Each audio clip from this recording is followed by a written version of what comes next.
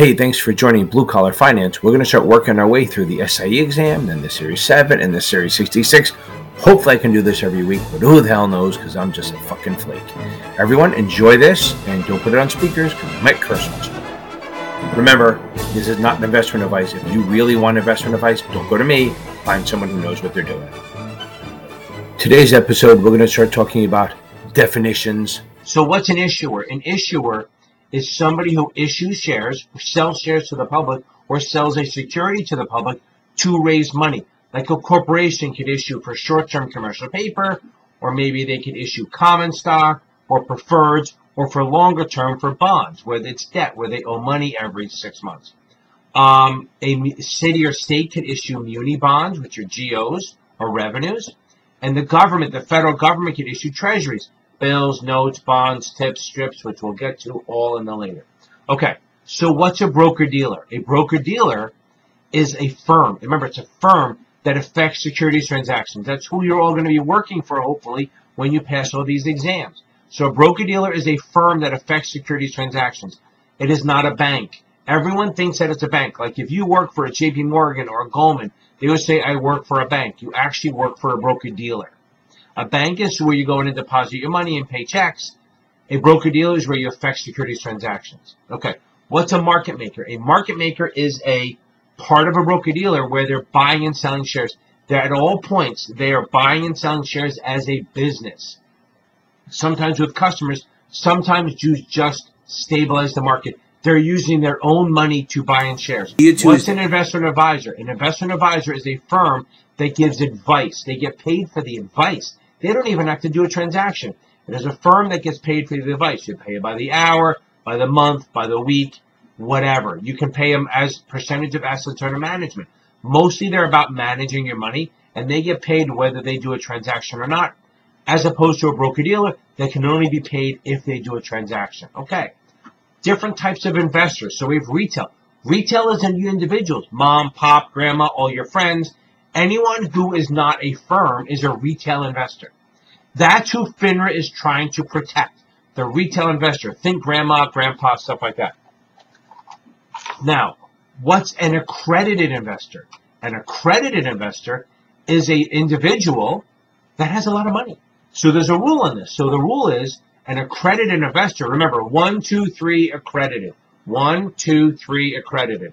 They either have to have 1 million net worth, or they make 200 grand a year salary if they're single, or they make 300 grand a year salary or income if they're married.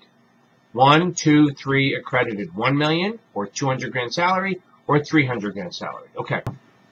So an institution is a firm that manages money, like a bank, a broker-dealer, an investment advisor, mutual fund, hedge funds, insurance companies, pension plans. They want to invest in bigger and riskier things or products that are not normally available to retail. So what happens is FINRA goes, okay, we'll let you invest in those things that are not what other people can, what retail can, but you also don't get the same protections that the retail gets. Okay, retail, accredited, institutional. Retail is who FINRA is trying to protect, individuals. Accredited are individuals, but they have a lot of money, so they get less protections, but they're allowed to do things that retail normally can't, like hedge funds and private placements. Institutional can invest in a lot of things, but again, FINRA is not trying to protect them. Okay, let's talk about the market structure. The market structure is there's primary market and secondary market, okay?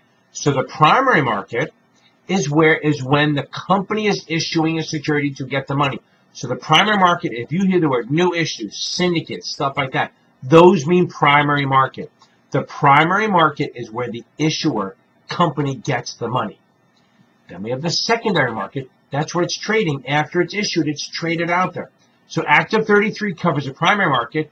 Act of 34 covers the secondary. We're going to talk about the different types of broker-dealers and stuff. So first of all, to get past this SIE and the Series 7 top-off and stuff, you sort of need to know the actual firms and the institutions that you're dealing with. And we did a little bit before talking about a broker-dealer versus an IA. But here, we want to talk about a little deeper dive into it. And to get past the Series 7, Series 6, and the SIE exam, you probably need to at least have an understanding of this stuff. So the first thing we're going to talk about is when they clear a trade. What does that mean to clear a trade? So clearing a trade is when you buy shares. Say you buy $1,000 worth, 1,000 shares of IBM at say 50. That's 50 grand. So that means you're going to buy $50,000 worth of stock. So what happens is on Monday, you place the order. You execute it, you buy it at 50. Now on the second day, which is now Wednesday, the broker-dealer will send the money to the person you bought it from, and then the other person will send the shares to you on Wednesday.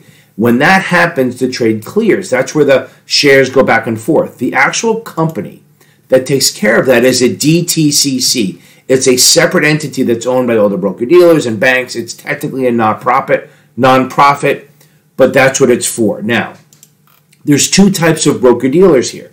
So there's broker-dealers that actually clear trades. Like they are the broker-dealer, and they have the money, they have the shares, they send them out and bring them in. As you buy, they send the money out and they get the shares. When you sell the shares, they have them, they deliver them to the other person, and they get the money. Those are clearing or general BDs or full service. I work for a very small broker-dealer. So what happens is we don't have the back office, or we don't want to spend the money on the back office. So we're really what they call an introducing broker-dealer. So an introducing broker-dealer, or fully disclosed, an introducing broker-dealer is a broker-dealer that does not have a back office per se to do the clearing and margin and all that.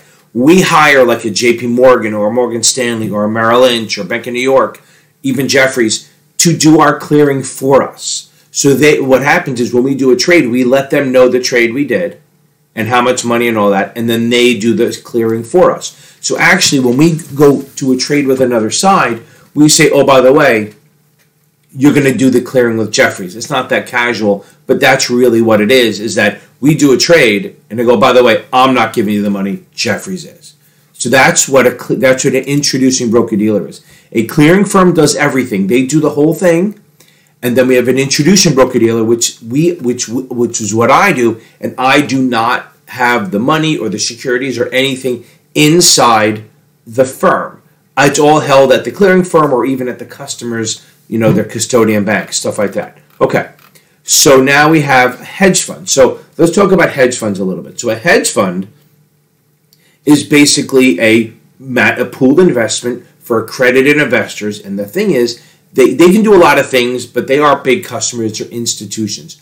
So they may want to use various broker-dealers to execute trades for them, but they don't want to keep moving their shares and their money from each broker-dealer to broker-dealer as they do it. Like I worked for a guy at a hedge fund that he would place a buy order with one broker-dealer and then place a sell order with the other one so no one knew whether he made money or not. So that was his thing. But if we didn't have the setup I'm about to talk about, then what would happen is you would have to take the money, buy it there, and then take the securities, transfer them to the other broker-dealer, and then sell them. That's a pain. So they set up a clearing firm, technically a prime broker, where everything's in one place, like a JP Morgan, Morgan Stanley, Merrill Lynch, Jefferies, all these big firms that you've heard of, Goldman. What happens is if I'm a hedge fund, I'll have all my money and all my shares at that prime broker or clearing firm. All the money's there. And then we have arrangements with little and tiny broker-dealers that actually execute for us. So if they execute for us, the prime brokers, say JP Morgan, will send them the shares to go to the other side. So if I have an account with Dewey, Cheatham, and Howe, and I buy 100 shares of IBM at 50 from Charles Schwab, just say that's what we do. Now, Dewey, Cheatham, and Howe owes $5,000 to Charles Schwab, so when they get the shares, they let JP Morgan know. JP Morgan sends them the money, who then sends it to Schwab. Schwab then has the money, gets the shares, sends them to my broker-dealer, and then sends them to JP Morgan, and I see that on my account. That's kind of how the clearing firm hedge fund thing works. Okay. That's really more of a prime brokerage thing, but that's kind of what they do. I hope that helps a little bit. The prime broker thing allows you, as a customer, to use various broker-dealers without having to move the shares back and forth between all the different places. Okay. Now, if we do options, if we do options on an exchange, They don't use DTCC, they use the OCC, the Options Clearing Corp. So options don't get done through DTCC, they do it through OCC, the Options Clearing Corp, and they settle in 1 day. So DTC does 2 days, the OCC options clear them in 1 day. So then we have other entities that we have to deal with. We have custodians. Those are like the banks and the other financials that hold our securities for us, so then we move them over. They may even hold them in physical form. It's just that they're holding them for us so that when we do trades. Registrars and transfer agents are in charge of making sure that the list of shareholders, the number of shares outstanding, all that stuff moves smoothly. So the transfer agent's job is to make sure that when you buy or sell shares, it transfers over and the ownership name transfers well enough. Thanks for listening to Blue Collar Finance. Hopefully we can keep doing this every week. Please stay tuned. Let's see how much I fuck this up.